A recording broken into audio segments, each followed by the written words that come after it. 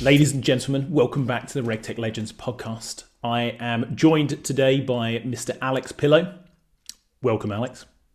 Thanks, Tom. Mr. David Noble. Hi there, Tom. And Mr. Rob Duncan. Welcome, hi, Rob. Tom. Hello, everyone. And I, as ever, am Tom Richardson. So this is a bit of a continuation of the End of the World podcast, where we kind of summed up 2020 at 10 to midnight.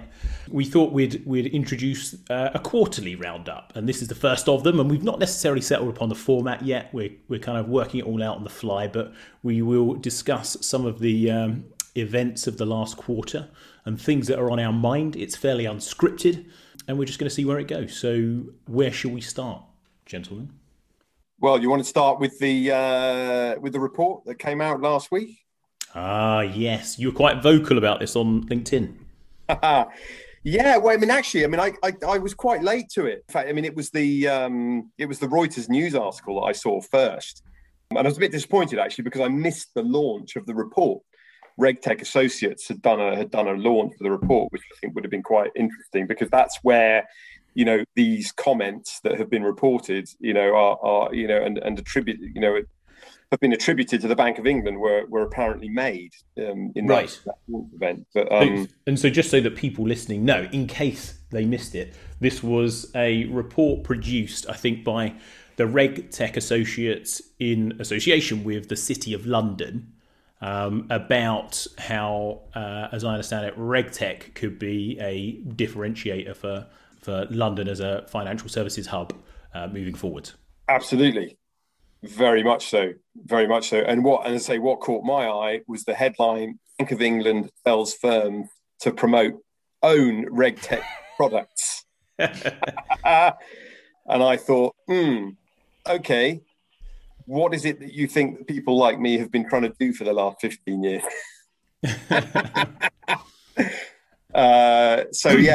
I found that quite interesting. But I guess, when you dive into the report, obviously what is being effectively, that's a bit of a headline to try and grab some attention, I guess, because what they're saying is, look, don't rely on the regulator the regulator can't sort of start coming in and saying, you have to do this, you have to use that, you have to use the other. They never have done, and I suppose in fairness, they can't really be looked to sort of start suggesting that certain solutions should be used and certain not. But the report itself is quite interesting.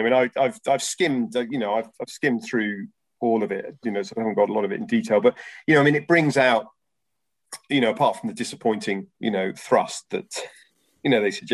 They suggest that people like us aren't doing our jobs. They do talk about, what are the barriers? They highlight the barriers to adoption.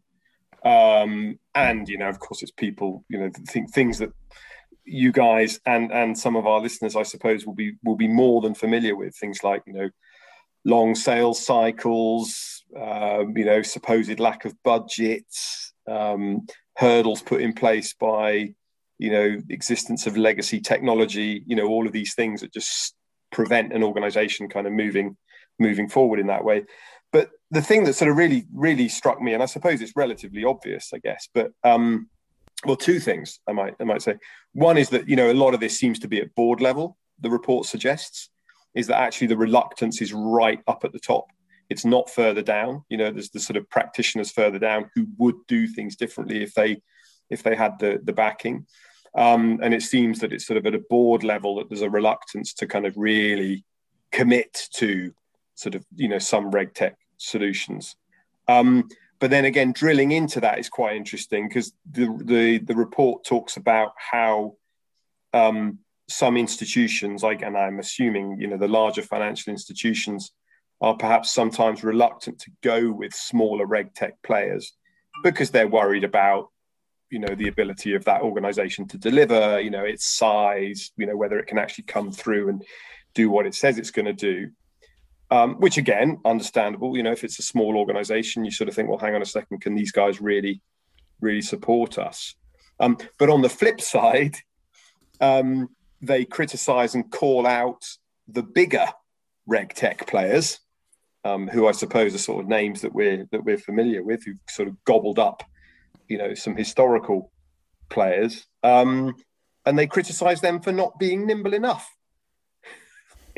Apparently these larger organisations charge in there saying, yeah, we can do this, we can do that, and then of course it turns out that ultimately they can't do that. And I thought that was very interesting. So you're sort of left between a rock and a hard place. They don't want to adopt the solutions of the smaller players for fear that smaller player might collapse under the pressure. But they find that the bigger players aren't nimble enough. So yeah, and that's probably why, probably inertia, right? I guess, then they're sort of stuck, and that's why nothing moves forward. I think you could open up quite a lot off the back of the report, couldn't you? You could, the argument that the larger players, RegTech players, aren't nimble enough, but the smaller ones are too unfounded, or they haven't built enough trust in the marketplace for a larger firm to kind of implement. I think in the end, there's lots of things that can solve those problems, whether it's improvement to product, whether it's things you can do in the sales cycle. But I think it's quite ridiculous to expect that the regulator would be going around kind of rubber stamping your product in the first place anyway. And I don't think any of us even expect that whatsoever. So I think it's just it's a good headline really to raise awareness around RegTech Associates and the report that's coming out. So it's never been the case, as Rob said, so it's not a change. It ever has been. But the one that made me laugh, I think Rob mentioned most of the things that it said. The report said the use of RegTech was held back by long procurement cycles, slow decision-making inside firms, constraints from existing technology, and lack of funds. But the lack of funds one, I was like, well, they're already spending the money, just on the wrong things. There's no lack of funds. Yeah. There might not be a specific line item in the budget that says RegTech, but I don't think that needs to be. It can just be under compliance, and then you go and use it more intelligently. But yeah, it's one of these things where it's maybe if you're not living and breathing this stuff every day, or if maybe you're a CFO of some, any size financial firm, and that you've got to spend some money on this stuff, maybe it's interesting as a report, but I don't think it tells us a huge amount, those that are working with it every single day. The only other issue I took is it said RegTech is part of Britain's wider so-called fintech sector, and I was like, I consider them two very different things. They feed off each other, but I don't see why we're obsessed with bundling it all together. Well, there's a bit, I forget where it is, but I think it's, and I don't want to misquote somebody, but I think it was from someone at the FCA is quoted as saying, sort of regretting having made that similar mistake in the past. It's way down. I can't remember where it is, but they say, we regret having previously bundled fintech and RegTech together because we realised that obviously they are two very different things. So two very different markets. A lot of the fintech is very much aimed at the consumer, whereas totally completely aimed at B2B, almost completely. The only other thing, I don't know what you guys think about this, is obviously it's not their job to rubber stamp or approve any single or selection of vendors in the space. But one thing I would say is it should be at a certain point, once the technology is widely available, from multiple vendors, there's a competitive market. I think the minimum standards of what's expected should then come up. So let's say there's a manual process that takes 2 weeks to do, arbitrary number, but there's a technology that allows you to do that thing in a day, and it's widely available and it's not totally cost prohibitive. I don't think it's unreasonable. Regulators said, we now expect all firms under our jurisdiction to be using some version of it, or to complete this task in a quicker time frame than we previously did. Do you think that would be a fair role? I don't see that all the time. I think there's so much guidance, but so little. I think that's less about the regulator pushing for investment in RegTech, isn't it? And it's more focused really on the internal systems and controls, the processes within the firm itself. And I think they'd be quite right in setting an expectation that if there are tools out there that enable you to behave in a more compliant manner, and it's not totally cost prohibitive, then why wouldn't you be implementing that? And the one that, in my little world, sort of screening, the bit that blows my mind is people not doing ongoing monitoring, like the daily check with us. That's been available for years and years, and there are multiple vendors that can do a version of it. There's not really a reason other than you didn't go on and do it, or you couldn't be bothered, and so you stuck with your annual refresh, or and you called it a risk-based approach, but it's not really, is it? Because you're unaware of the risk by definition. So yeah, it's stuff like that. I'm sure that in everyone's niche there'll be things where you go, that's common practice, but firms haven't all caught up yet. I wouldn't mind seeing the regulator maybe, without talking about a specific firm, sort of say, look, certain technology is now expected to be used, or the standard is there because we know technology could enable you to do this. There's no reason to do things manually in some cases. Yeah, but yeah, I mean, the thing, I guess, I mean, that sort of thing that stuck with me was that the issue is at a board level, and obviously, that's puts a challenge out there, right? Because I mean, that means that sort of people in our roles, we've just got to aim even higher, I guess. If the people we're talking to, or we feel the message isn't getting through, or the benefits of what we're offering, aren't being fully appreciated, or the people we're talking to they're saying, look, I love it, but I can't get it through. Then we need to think about, how do our companies, how do the guys that we work for, how do we get that message out at a higher level, so that board members spot that and take it on board. I suppose that's the challenge. The other question is, why has this come out? So is it the RegTech companies that are asking that regulators start to not rubber stamp them, but start to push them more because they're not seeing enough engagement with the regulated firms?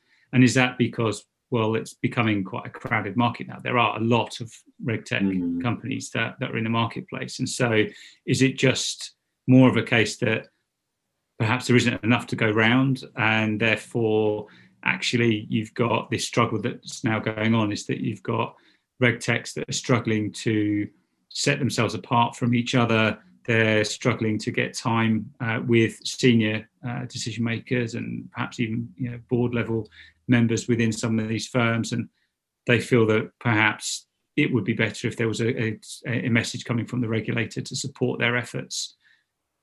In the days where there was only, sort of 10 years ago, there was far less competition in the marketplace, and so you could more likely have more senior conversations. Yeah. I mean, the City of London Corporation, I think their line is basically that they are, as a body, they are calling for the RegTech sector to be better supported. I guess they see it, they see it day in, day out, and they see it as a real a real part of the the makeup of the City of London, and what makes it what it is. And they I guess feel that it's not being sufficiently leveraged in that sense. But I think you're right. I think it's the RegTechs themselves, or RegTech businesses themselves, that said, well, look, what would be helpful is if a regulator. The regulator just tells you to buy my product. Right. Help me. Right. Exactly. You can imagine. Great. You can imagine they've maybe after some sort of like accreditation or something, so it's a barrier to entry for anyone new coming in who won't be able to sell until they get to that point, but they can't get there without clients, and it's just building a moat around whatever business you've built. So don't feel that's necessary. I think, like we spoke about in the end of 2021, like you said, they're really crowded marketplace, people struggling for time, got to cut through somehow. And actually probably what we need to happen is just normal capitalism, and a bunch of firms will eventually die away, which is sad for people involved, but is the way of these things. And we should then be left with some new ones that are great and are going to be here for years to come, but not the 800 or whatever is now on the directory. Well, I mean, they show in terms of number of new RegTechs founded each year collapses in about 2019, I guess. Well, sorry, no, the peak is 2016, and it's been downhill since then. Yeah. page 18, if you've got it, if you're looking at it, there's a graph there which shows it going up and up and up and up, and then it goes off a cliff. So, and they suggest that's because they see the market, the industry maturing, as sort of there's been some acquisitions and that, or it could be the VCs again. No, I've already got one, thanks. Well, yeah, absolutely. Although it doesn't seem like there's any shortage of money being put into RegTech still, so I haven't got the sort of industry-wide stats with me. I probably should have done, but we are aware of a number of RegTech firms raising large sums of money again at the beginning of this year. Springs to mind since blockchain and everything is still so topical, but Chainalysis did another 100 million, didn't they? I think earlier this year. So what's less than 6 months after they raised 100 million? Tail end of last year. So I think that valued them at sort of $2 billion or something. I mean, that's pretty astonishing, isn't it? Yeah, huge valuation on something that is, I don't know when you'd get the return on that if you were to buy it outright. Obviously, it's a theoretical valuation, but I don't know how long it would take, but certainly with the way some of the traditional finance firms now bringing in some sort of crypto offering, like tools like Chainalysis and Elliptic, who are the main two. I think it's a 2-player market for what they do, tracking the various blockchains of the different cryptocurrencies. If you're going to be one of only 2 players and everyone's going to do some of this, then you'd imagine it will keep growing. It's just sort of to what extent. I mean, they're riding 2 waves there. We've got crypto and we've got RegTech. Well, it's a good bet, right? But to go to the regulator point, they don't need to go and approve these firms, but they are bringing in regulation around cryptocurrencies, which then drives the market opportunity. So it's just making sure that the things being used are good regulation that actually makes things better, rather than just being regulation for the sake of regulation. And then these firms can build to solve that. But they're well positioned because I don't know of any others other than those 2 that understand that subject matter as well as they do. Yeah.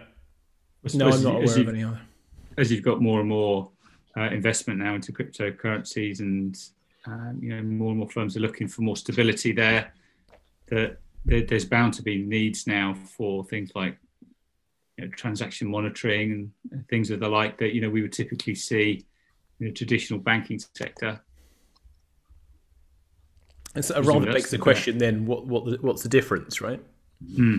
Yeah, so obviously we have the Coinbase IPO, which valued the company at was it 76 billion or 86 billion? I can't remember. It put them in and around the top 10 banks in the world or something crazy. Obviously, they're not a bank, but in terms of a comparison point, it put them right up there. And I saw actually Elliptic's founder post about that. But obviously, it's in his interest to promote, everything. The future is crypto, because there's a vested interest. But again, valuations in these days, we do see these things go up and then come down fairly quickly. So probably wait and see. But hey, good luck to them and well done to the people that have built that company. It's obviously it's never easy to do in any sector, but I'll watch with interest, but probably won't have huge amounts of exposure myself. Well, I think I was going to voice an opinion there, but maybe it's safest to avoid any backlash to just not offer anything. On safer ground, Verif, the identity verification, they just fundraising, I saw last week, or announced it last week, 69 million euros, I think, rather than dollars, so near that $100 million, I guess. Should be interesting because they coming out of Eastern Europe as opposed to sort of London or San Fran, where Onfido and Gmeo, the sort of 2 standard bearers in that market have come from those sort of traditional tech hubs. But we're starting to see quite a lot in the sort of Baltic states, Eastern Europe, because they've got the developers, they've always had the developers, but actually people starting things from there now, as opposed to coming over to London to do it and being able to access the finance. So that could make, anytime you have a 3-way rather than 2-way competition, it's probably going to be good for customers, you would have thought. It should drive things on and make things more competitive price wise. But again, we'll have to see. But no shortage of money, as you said, coming into the sector. And actually, talking about consolidation, what's the company? AML RightSource were the guys that acquired Arachnys fairly recently, and I think they have also acquired a German firm called Passcon. And AML RightSource might be on some of our radar anyway, because one of the senior guys there is Arun Banerjee, formerly of Dow Jones and Exeger. And so they're obviously on the acquisition path, aren't they? So it's interesting to see what happens there. Especially with them, they're more of a certain people service. It's more of an outsourcing thing rather than a traditional tech player, but they're buying bits of tech. So are they going to try and become a tech player, or are they going to use that tech to do what they do better themselves and just improve that service? You won't know unless you're in that boardroom, but it's a different route. If everyone's been thinking, I've got to either get bought by a bigger regtech firm or IPO, maybe there's a third option, which is you go into some sort of other combined service as people think about potential exits. Well, that's interesting, right? How has that worked in the past? Because what was the name of the company where they made a lot of noise about doing that? They acquired Alacra and then Hyperos, I think they were called. Can anyone remember the name? Opus. Opus, yeah. Oh, yeah. And so there was a lot of chat about how that was going to be the next big GRC company, wasn't it? And it was essentially born of multiple acquisitions and stitching them together, or so the theory went. But that sort of unwound and never was, as far as I can see. Well, I think it's the stitching them together that's tough, isn't it? Yeah. That's it, yeah.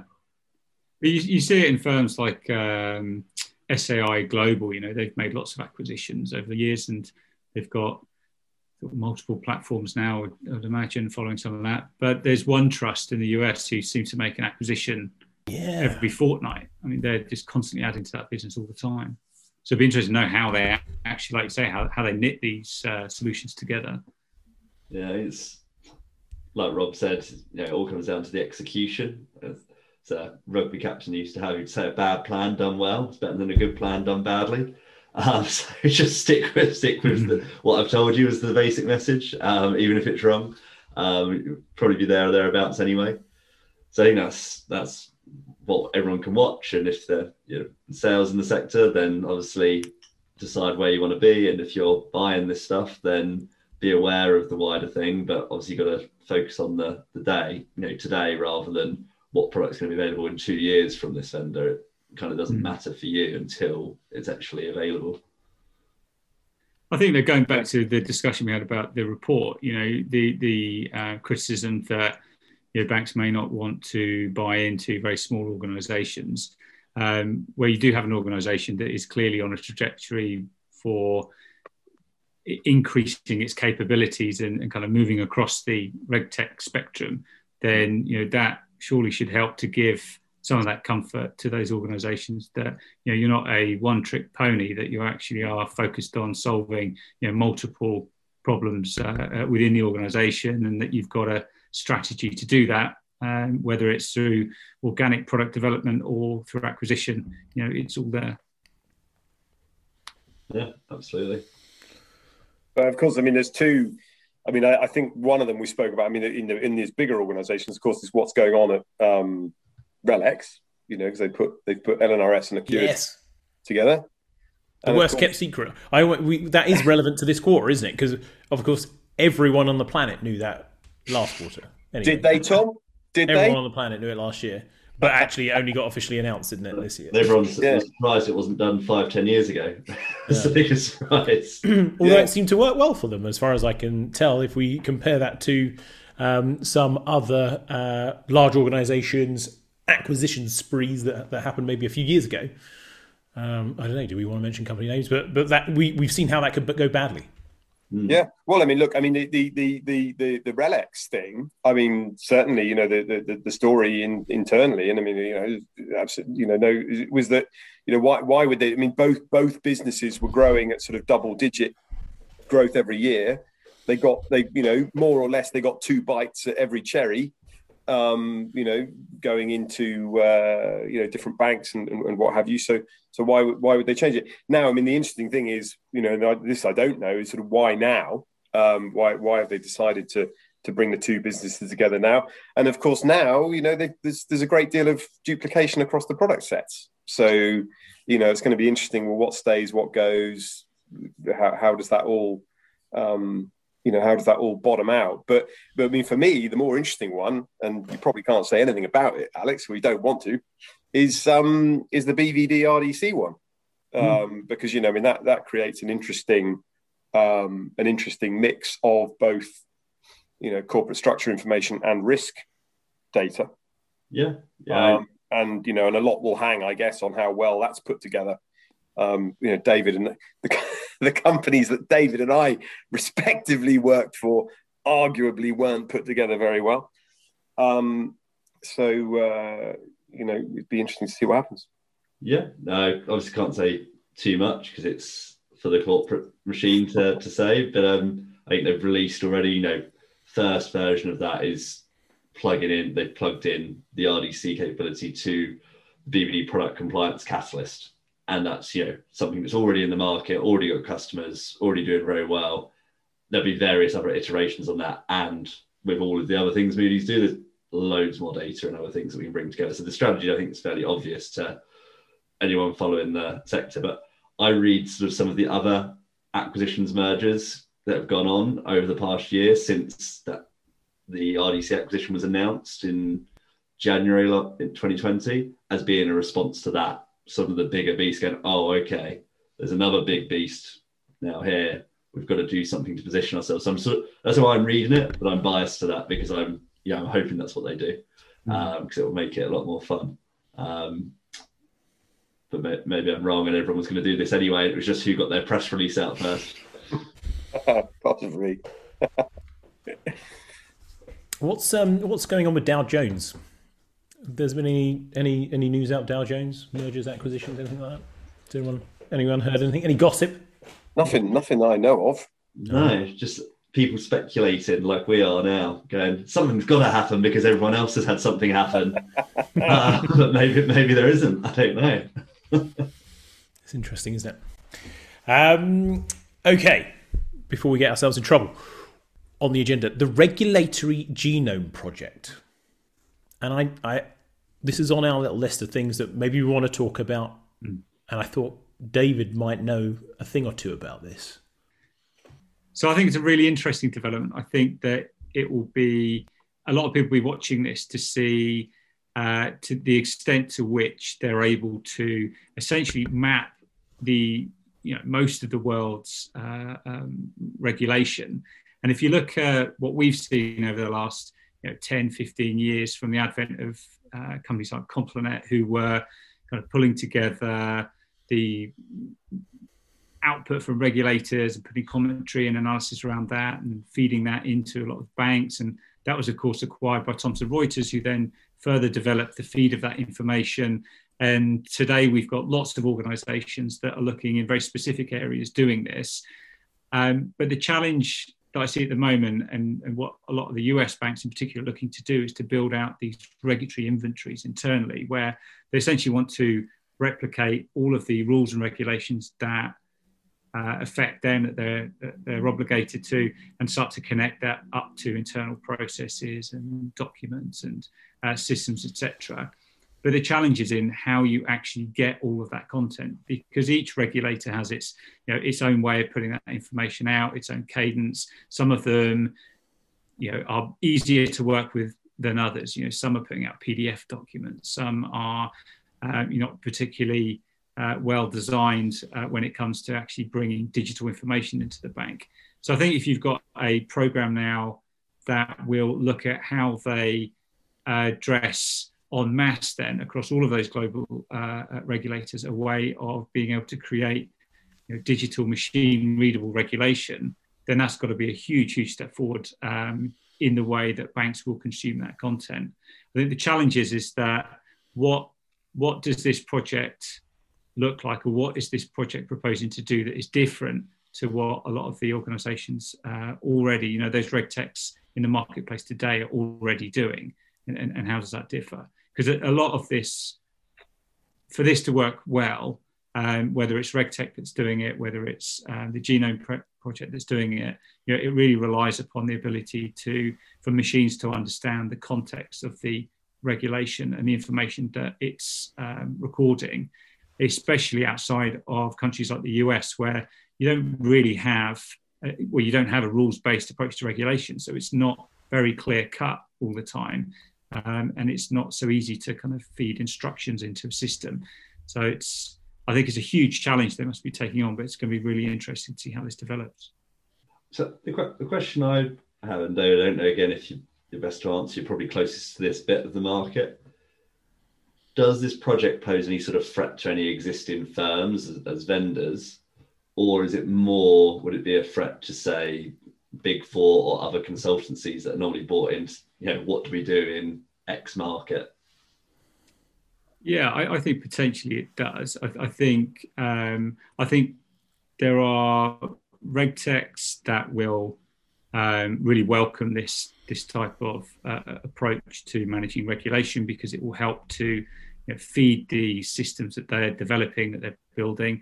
There's a lot of software that would benefit hugely from being able to consume well-structured regulatory content. I think for those regtechs at the moment that are working in this space, are essentially trying to develop machine-readable regulation, I think potentially is a threat to them. But I think the question is that what is the Genome project going to do that these regtechs haven't already explored or are trying to do? I think the fact that it looks like they're going to be working so closely with regulators is going to be a huge step forward for them. I think there's, amongst certain regulators around the world, there's already appetite to move towards more digital regulation and machine-readable regulation.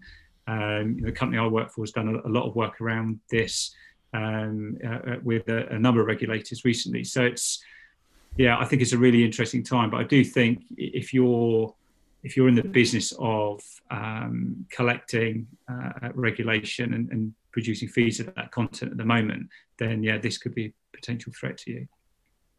And with something like that, so are Cambridge going to be just providing that for free? I think it's. University of Cambridge has launched it, but isn't this like a breakaway? I can't remember how they word it, but it's its own organisation, isn't it? I mean, to me, it would make sense for this to be some kind of utility that, ultimately the world's global banks kind of have a hand in funding. This, in the end, is something that I think will benefit the entire financial services industry. Being able to have a much more efficient way of implementing regulation. Yeah, it's software companies focus in on baking that regulation into the business processes of those institutions. Yeah. That's it. So it's value-added services, isn't it? If you've already got it, then it's okay. What do we now need to do policy-wise, and what do we do operation-wise, and then how do we do that well? So I guess it would just focus them back in on that if this was just available. It says in the article, so they've set up a limited company, Regulatory Genome Development Limited. So they've got creative with that. Has been formed to provide support to third parties building applications using the code and data from the genome. So it sounds like maybe it's set up as a company, but maybe not as we're going to dominate the world of this thing. It's more creating a really interesting resource, probably something quite interesting for the academics to work on, but with the idea that others will then do something with it, like David's just said. It's interesting that there's quite a few projects at the moment, the very early stages, that are exploring the use of digital regulations outside of the financial services, but certainly across the UK. government have launched quite a few programs around this. The energy sector is looking very closely at this, and they've actually launched quite a few projects now to digitise regulation. So I think it's this is a theme, and we'll see more and more momentum here, because ultimately it's those regulated entities that are going to benefit for this, and the more efficient and effective ways in which they can implement those regulations, then hopefully the safer the markets are for consumers. And so in the end, it's the consumer that's the winner. Good. Well, and if you're from the Genome Project and want to come on and tell us we're wrong and something right, please do. That's it, yeah. So I'm sure we've got lots of Cambridge academics that tune into us. We have at least one, actually, because there's going to be one on the show soon. Ooh. A little teaser for you there. Right, so on the agenda next, how much does leadership matter in RegTech? So subject of the quarter, leadership. Examples of great leadership that we've experienced, or the effect that it can have. As we were talking, and knowing that this would come up, I couldn't help but think we were talking about companies that have been successful, organisations that have come and gone. And I was thinking that is down to leadership. So we know that leadership is important in RegTech. I'm throwing the subject out to the floor to see where anyone would like to go with it. See where it lands. See where it lands. Well, I think did we decide we might differentiate sales leadership within RegTech? I think we're gonna have to do one in its own right on sales leadership, because I think we're going to want to go deep on that one, aren't we? Not everyone on all of the listeners to this particular podcast might necessarily be as interested in that, but I think we can at least look at it from we can certainly look at it from a regulatory point of view, financial crime point of view, wherever you want to go there, and we can look at it from a RegTech vendor point of view. Oh, sure. Okay. Well, from a vendor point of view, I mean, I think, go on. What? I mean, the history is littered with successes and failures, I suppose, in that regard. I mean, I think for me, if you're talking about a RegTech business in more broadly, it comes back to, and if anyone is listening and wants to go back to the interview of Dean Curtis, he talks about this. It's about go-to-market strategy. It's about creating value. He cites, various examples, I think, where, you've got two organizations offering similar thing, or essentially, I mean, what he's positing is that it's not necessarily the best solution that wins out, that comes to dominate the market, and that is really about go-to-market strategy, understanding the problem that you fix, being able to articulate how you fix that problem, and then backing that up, and then that will all come from leadership ultimately. And many RegTechs, certainly that I'm familiar with and that you see in the market, are, I suppose, completely understandably established and run by people who have been very close to the topic at hand. They've either been practitioners or regulators or whatever it might be, and they see a gap and they go, right, there's a gap here, I'm going to build a solution, or I'm going to set something up that does this. And then it doesn't necessarily win out. It's not necessarily a success, and that's not because their idea wasn't right. That's not because the gap wasn't there. It's simply because they have failed to bridge that gap in the sense of fully articulating the problem that they solve, really engaging with people about how they solve it, and and talking about that and backing it up. So what am I saying? You see good and bad examples of it. I mean, I've seen it. I've worked in organisations that have had both good and bad, and it's a great shame when you see an organisation, or you're in an organisation that has got, that does fix a problem or has a super solution, but the organisation more widely simply can't get out of its own way to describe the problem properly, to engage properly, to build a proper GTM strategy that takes that forward. Well, so interesting. We've got two people on this podcast right now that I would say worked at companies that are in RegTech, that kind of like byword for the guys that got it right in the early days, right? So I think WorldCheck and CompliNet are two examples that we often talk about, right? So, in defence of our friend Tom, I would argue that RDC largely got it right as well. Oh, certainly, absolutely. I consider them of a different era. Is the only reason I didn't mention. Oh, yeah, sure. But I am actually, I mean, look, don't write in, but I am often astonished still at quite how quickly RDC jumped from, particularly in Europe, nothing, nobody had heard of that. And, to a brand and a solution that's used by some of the biggest players, I mean, that's, still in the face of WorldCheck, Dow Jones, Thomson, and they got right in there. Okay, well, how did they do it? So why were they able to do it? What are we talking about? Leadership, right? Well, yeah. If you think about, I mean, Rob, you were there before I was, and I came out, so our times overlapped. But out of interest, who introduced you guys to that amazing company? I think that was Barker White. That sponsors the show, potentially. Anyway, I digress. A fantastic recruitment company that every RegTech should use.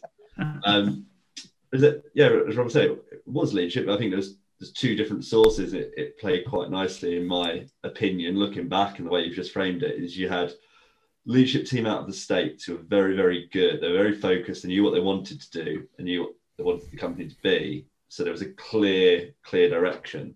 But then what they did, which I think was really clever, is they hired Rupert de Ruyg, friend of the show, friend of the people on this show, who had already done this at Dow Jones and had a much more sort of, I suppose, a British approach, a little bit more understated, a little bit more sensitive to the European market sensibilities, etc. And he was able to take sort of the American management team's goals and drive and ambition and focus, and then translate that into, a small but very effective team. And he brought in people that knew what they were doing, like Rob, like Craig, who's a friend of everyone on the call, and obviously worked with you, Tom, to find people that needed some training up, like me. I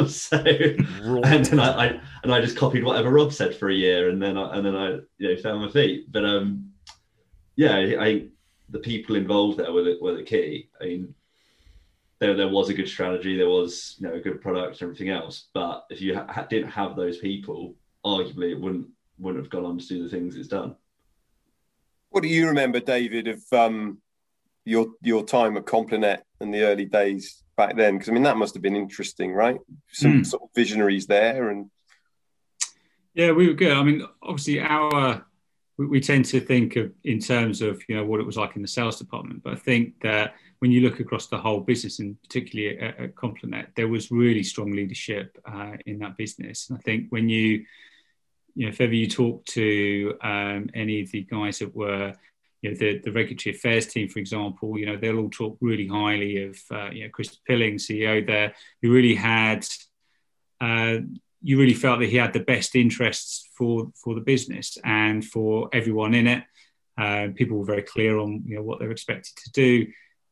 Certainly for us in working at the London office, we had, I would say it was one of the best kind of working environments I've been in, and that's before the days of people wheeling ping pong tables into the office. We had good people to work alongside. You had great support around the business. You had a sense of having good leadership in place, and that ultimately the CEO and everyone at the kind of exec level was really looking out for us, and that we really understood we had a great business. And I think it was for me in my relatively early stage of my sales career there, that was one of the times where I really used to feel genuinely that if I had a prospect and they didn't buy it today, I genuinely felt that it's fine because they will buy this in the next 3 months, the next 6 months. I genuinely felt the product was that great. And I think it was because of the really the whole the energy and the ethos that was built up within that business. But I think that what was then really important was that we were obviously acquired by Thomson Reuters, and we talked earlier about when acquisitions can go good or bad.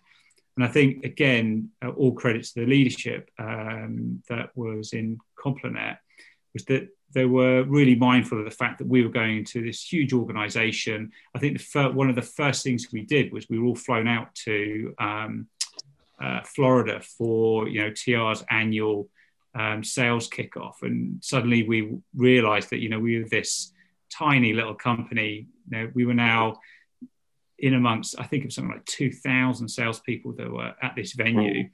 And again, I think they did a great job to kind of keep the team really focused on what we were doing. And it felt like it was quite a natural move then into Thomson Reuters, and we started to adopt more and more of their kind of working practices. And slowly but surely, we gathered new leadership. But I definitely think, Complinet was a great example of some really excellent leadership.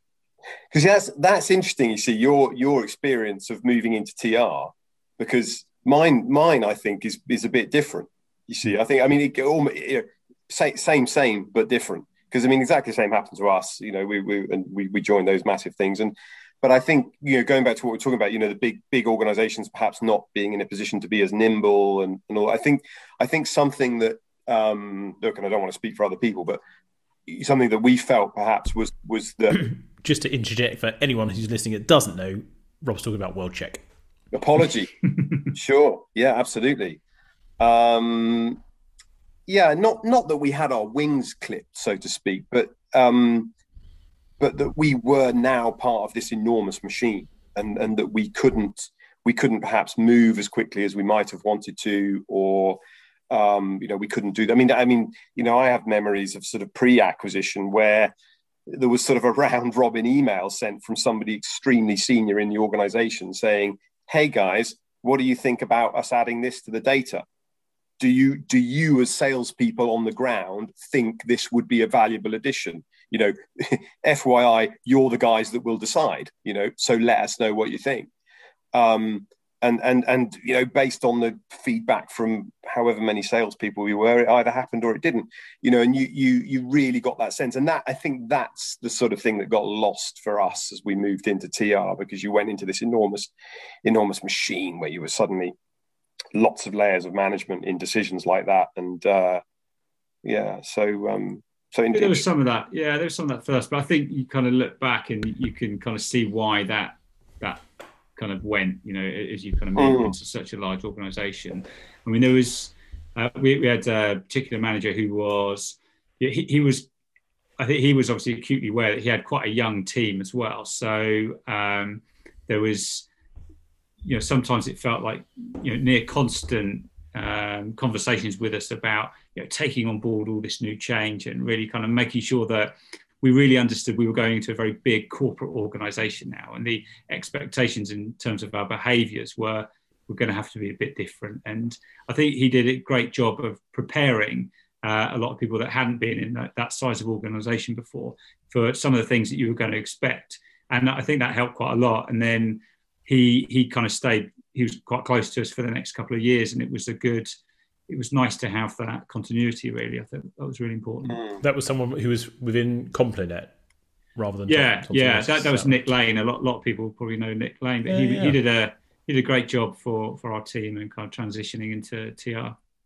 And so much of anything around leadership, company leadership, sales leadership, anything really, is just making sure everyone can communicate. Like you were saying, Rob, if you're used to having a direct link into product, and then that's taken away and no one's explained why, it's not going to feel very good. I'd argue that,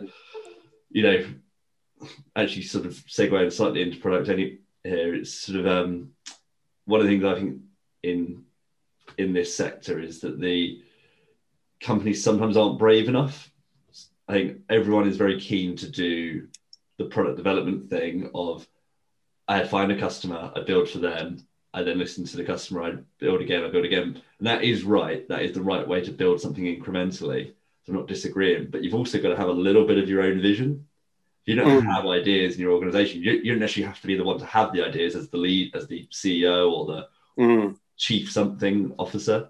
But if you're not actually leading the market itself, to sort of use the word, then I would imagine you'll eventually be overtaken, no matter how good you are at iteration of your original idea or what the first customer told you. You're missing other opportunities.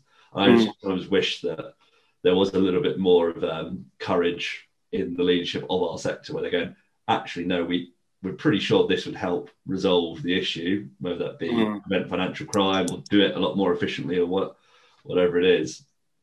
So we're just going to go and do it. And sometimes the market will come to you, I think. But obviously, you've got to be able to, you've got to have leaders that are willing to take that risk, and that's what it comes down to. Yeah, and I think the sort of the follow up to that, an integral part of that is that go to market piece. Is that you can have the vision, you can have the drive, you can have the will to build the thing, but you then also have to have or bring in, recognize you don't have it and bring it in. Yeah, that ability to, and then listen to those people who you bring in. Don't hire them and then not listen to them. That go-to-market strategy, that, great, look, what you guys have built is amazing. This is fantastic. This is really, but this is how we need to communicate it. This is what we need to do to take it to market. This is what, that's, and back to what Dean was saying, it's the people who do that more effectively are the people who will win out. You can have the best product and come third. Yeah. To go back to some of the other RegTech Legends interviews, Tom, you did, there's the line from Charlie saying, if I was going to back a company, I'd just do it with someone who's done it before. And I kind of think that applies to this. Obviously there is space for new people, and you always need new people to come into a sector. But when it comes to that go-to-market strategy, I think there's a small defined pool, and that is who you need to go and get. I mean, that was my experience working for Rupert originally, and then I've worked for other people that have been great as well and learned lots from, etc. But consistently, you see some of these people that are doing well in this sector, they seem to have gone and found someone who sometime in the last 10 years has already done it, or 10, 20 years has done it. Again, I don't know if you guys would disagree, agree, or if you've seen anyone that maybe has come in totally raw and just done it amazingly, but I can't think. Well, I mean, what we've got, we've got an interesting combination, I think, at Encompass. Wayne and Roger, who founded the business, they've founded businesses before. They've worked together before, and then they've come into this particular sector and founded a business in this sector off the back of being themselves victims of financial crime. Yeah, on a massive scale.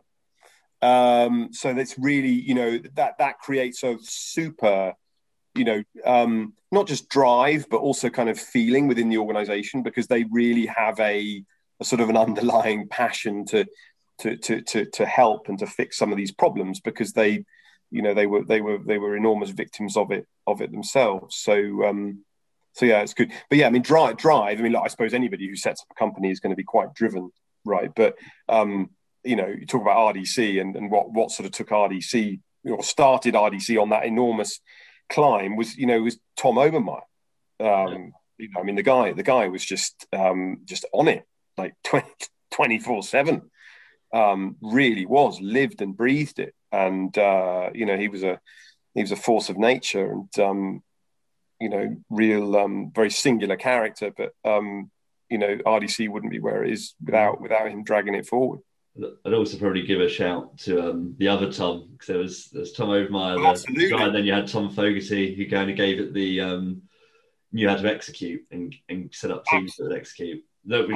Which is to Dean's point, right? If you don't get that bit right, it doesn't really matter. But it's the combination.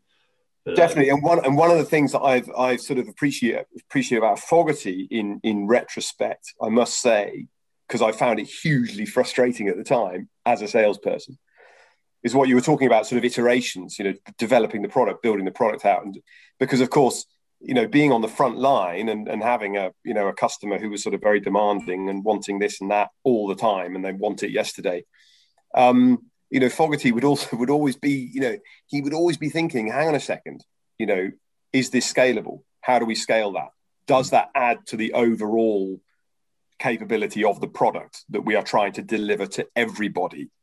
And he would often push back and go, no, I'm not doing it, or, not now, or not yet, or not, and, that could be hugely frustrating. But of course, in retrospect, he was absolutely right. And I've told him, I'm glad to say, I hasten to add, absolutely right every time.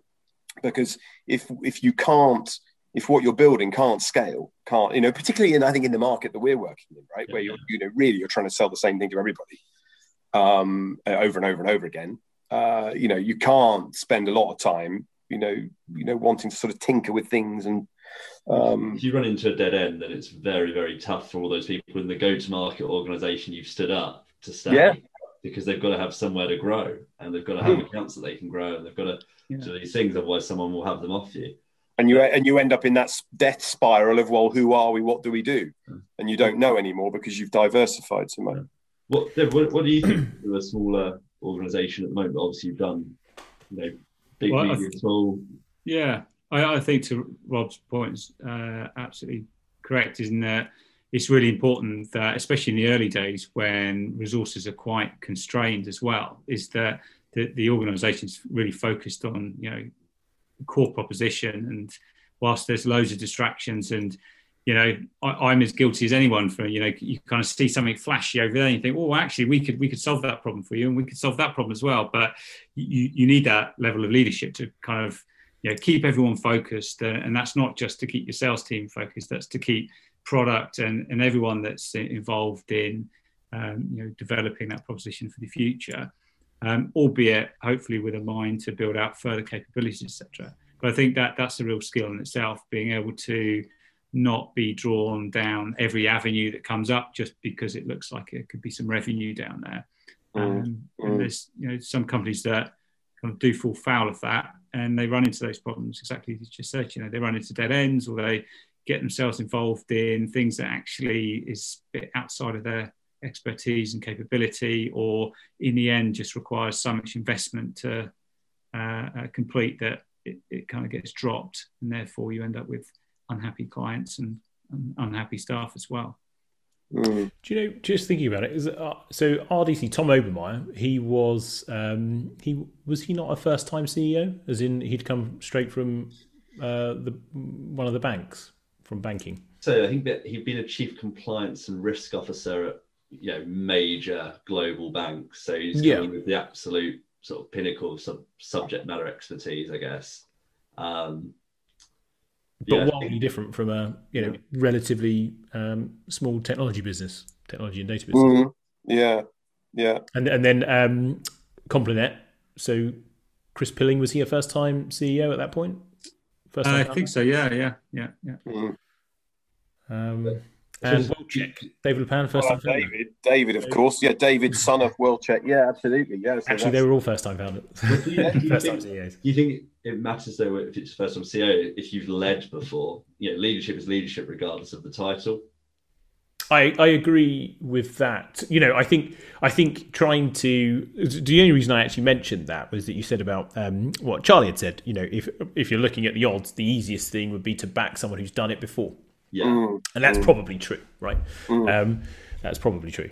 But it seems to me that there must be traits that you could unpick of those that all those names that we've just mentioned that have allowed them to do it despite not having done it before, per se. Are there any you throw out, Tom? Because you're the one that finds senior successful. I was going to say, what do you think? You're the guy on the HR personnel side. The front line of these leaders, if that makes sense. Yeah, well, so you David said something that really resonated with me when he was talking about Chris Pilling, and it was like he was genuinely had the best interests of the company and genuinely had the best interests of the team at heart.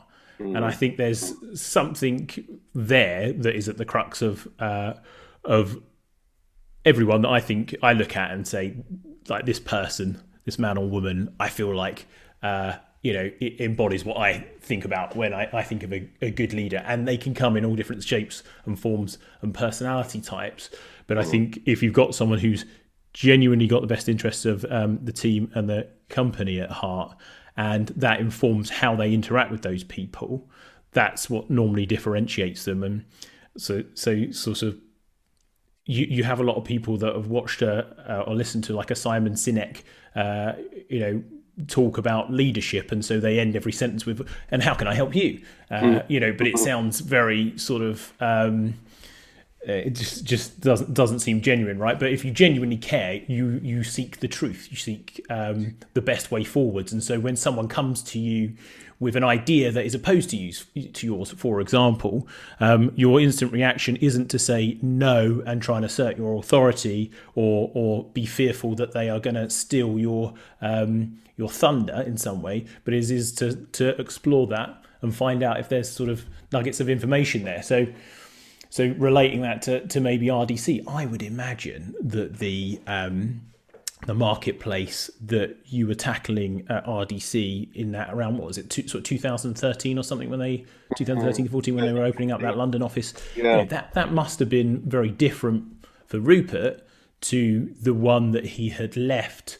The beginning of that journey at Dow Jones was probably around the early noughties, wasn't it? What he was stepping into, that was wildly different there, but I absolutely believe someone like Rupert is going to be, is going to listen and be thoughtful about the advice that they're receiving from people when he receives it, and sort of act accordingly. Yeah, and I think that's it. If you genuinely care and you're genuinely interested, that has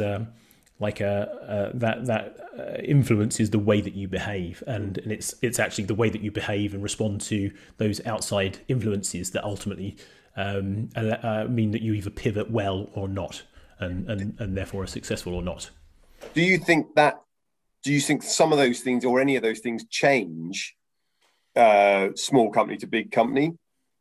The only reason I say that is because my experience of smaller companies is very much sort of the one that you and David have spoken about, where you've got a manager who who really does care about you and the team, because I mean ultimately he wants you to all be successful and everything.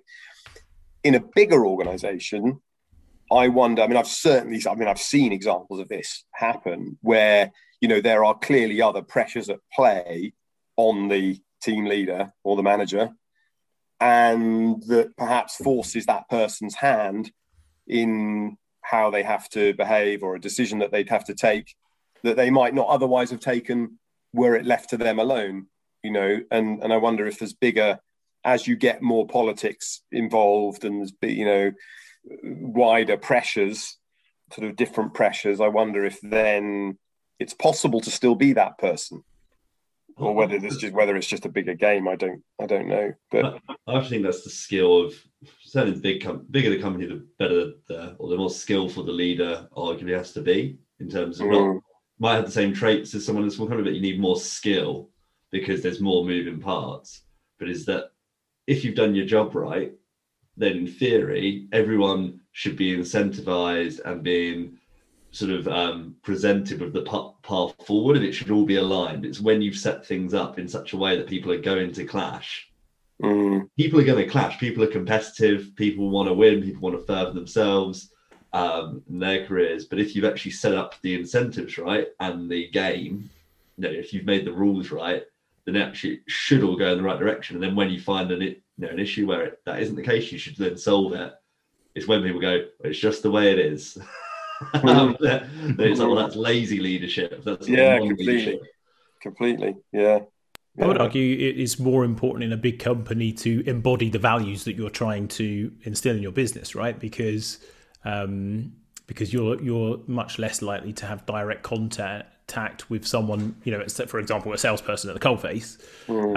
And so the only way that you can influence whether or not they're being managed in the way that are in line with the values that you want to set for that business is to effectively have been an example of that for those that report into you, so that they can be that for those that report into them, if you see what I mean. Yeah, I think that's right. So I guess there's a messaging thing, isn't there, and a consistency of behavior and messaging that's even more important in a big company. It's that consistency, isn't it? Because I think as an employee, that's what you want to see. So if you're seeing in the official company messaging, and you're seeing the specific values are being called out for the organisation, then you expect that all the levels of leadership then above you are communicating and showing those values as well. Yeah. The frustration comes when it all seems to be a bit BS when, okay, so what I hear every quarter when the CEO is rolled out, he says all this stuff, but in reality, I don't see any of that on the ground. And that when I had my one-to-one with my manager, I get the laser response, hey, it is what it is, that's where everything falls apart. So really what take it or leave it, David. Exactly.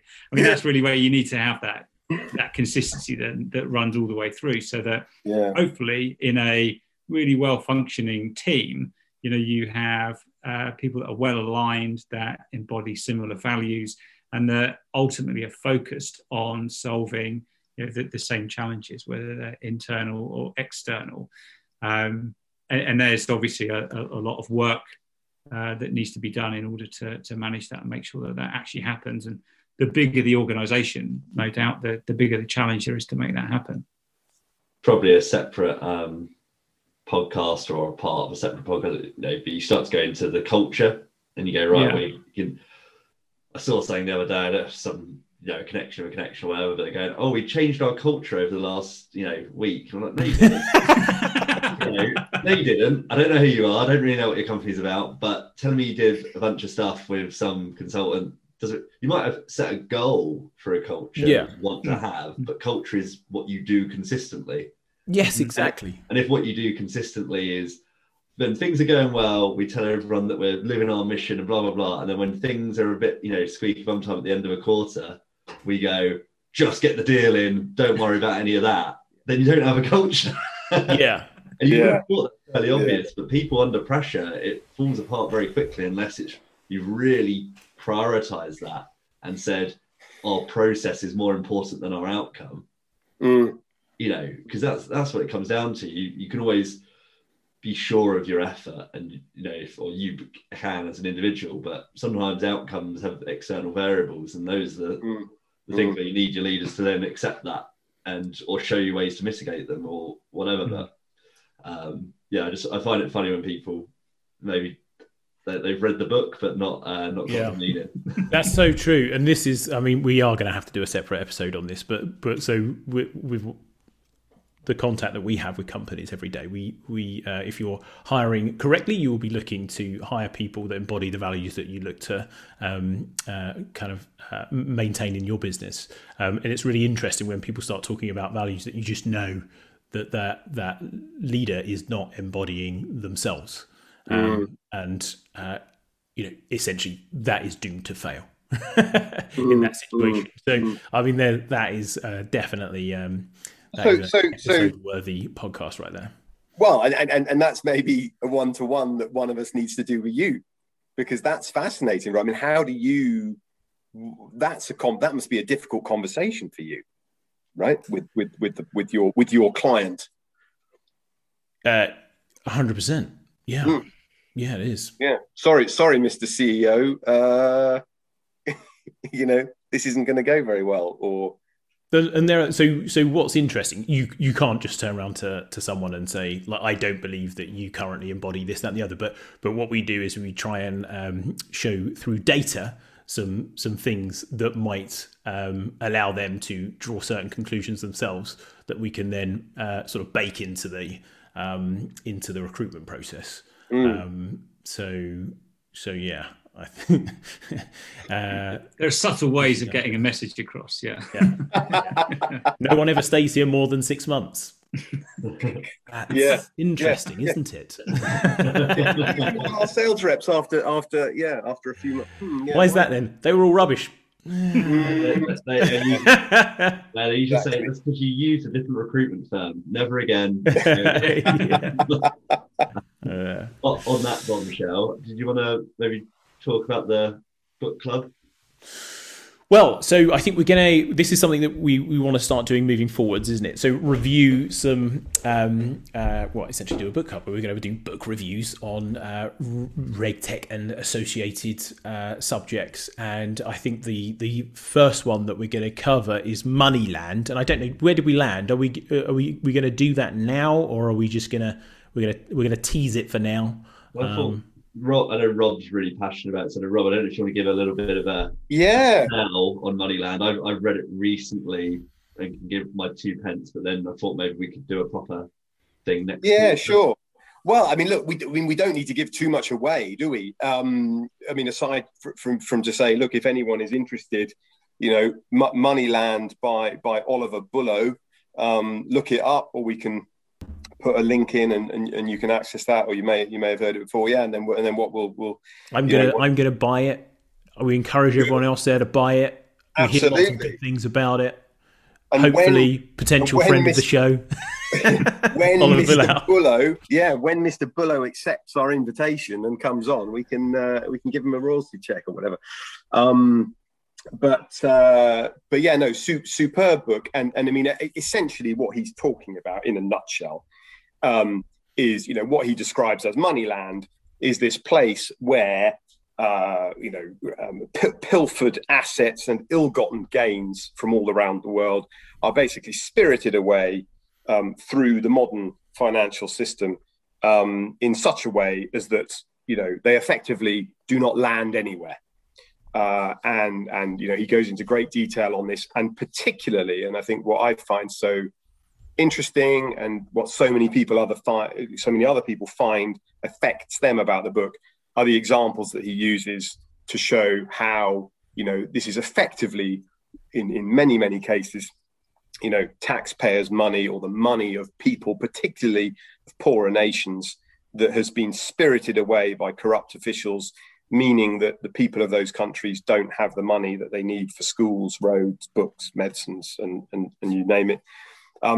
Effectively, you know, my bit of history. I mean, I think what Oliver says is that he sees this all starting in the 60s with the launch of the Eurobond, which was for the first time the financial instrument that basically allowed people to hold money in this way, where it was not, it was essentially not tied down anywhere. You know, prior to that, as he explains, you know, this money would sit in, you know, anonymous Swiss bank accounts, but of course it couldn't be enjoyed there because it was in a bank account, and that's where it was, and to spend it was difficult. So, you know, the advent of the Eurobond allowed people to then start moving this money around the world and benefiting from it at the same time as having it. So yeah, look, super book, fascinating read, you know, fascinating topic. Oliver's a, you know, very, very interesting person, and you know, yeah, great read. So yes, I mean, you know, Alex, you probably want to talk about having read it recently, but yeah. Yeah, I was just going to say, I think if you're in this sector, you should 100% read it. If you're a practitioner and you haven't read it, you should definitely read it, because it kind of starts to give you a bit of a structure to think through everything that we're doing day to day, rather than thinking about this deal or that problem. It's actually what's the bigger thing that you're chipping away at. And I think what he does quite a nice job. He's put up the politics aside of it, and you know, I've got a horrible habit where I'll look up criticism of whatever book I'm reading, because otherwise I'm far too easily influenced, and so I need to have both opinions. But put aside the politics of it. I think what he does quite a nice job of saying is this isn't necessarily, there wasn't like one big conspiracy or corruption. There's a little bit of intelligent design between each component part of this, but over the years it has spun up into this massive, you know, fictional place, but that where money can exist. So it's fictional in terms of it's not physical, but it exists. And you then start to go, right, well, how do you solve for that? Well, it's through really good KYC, proper AML, proper use of compliance and technology. And we won't get there tomorrow or the next day or next week, but the only way you'll start to chip away at that is to get this stuff right. And as we all know, there's lots of firms that are still fairly immature on that process. So there's loads of work to do to get them up to a point. And then, you know, the next innovation can come and you keep going. And no doubt there'll be people also trying to go the other way. But it does give you a little bit of meaning to what you're trying to do, particularly in my new world of, you know, corporate ownership information and everything that I'm learning about there. But what I mean, without wanting to sort of start the book review already, I mean, to your point, Alex, it is bigger picture, and it's not just about what practitioners are doing and what we're doing, he also talks about governments and like the system. And I mean, one example, and it's, as you say, it's not one sort of, there wasn't one big bang. It's this creep of stuff, and the abuse of instruments that were sort of totally innocent. I mean, Scottish LLPs, for example, are like one of the big. I mean, they would like. I think the sort of the biggest element of the Danske laundromat were Scottish the use of Scottish LLPs, and they were originally set up to do something for like Scottish crofters or something. I think was their original design intention. Yeah, and they've just been sort of completely abused in order to facilitate money laundering. Have we lost our host? We have, but he's kindly made David the host. So I guess we can wrap. I think if you haven't given away all the spoilers, we'll obviously discuss this more at length. But I haven't read it, so I need to read it ahead of our session on this. Yeah. I think it does sound fascinating. We'll be back in June, I guess, or maybe start of July for a Q2 wrap up. But we'll do a part of either separately or as part of that. We'll go into a few of the more interesting cases. Well, we'll leave it for Tom to add his bit on the end of this, I think. Yeah, he'll wrap it up and clean it off nicely for us. Yeah, that was great. Thanks very much, Tom. Yeah, see you next time, Tom. Super stuff. Cheers, guys. Cheers. Thanks very much.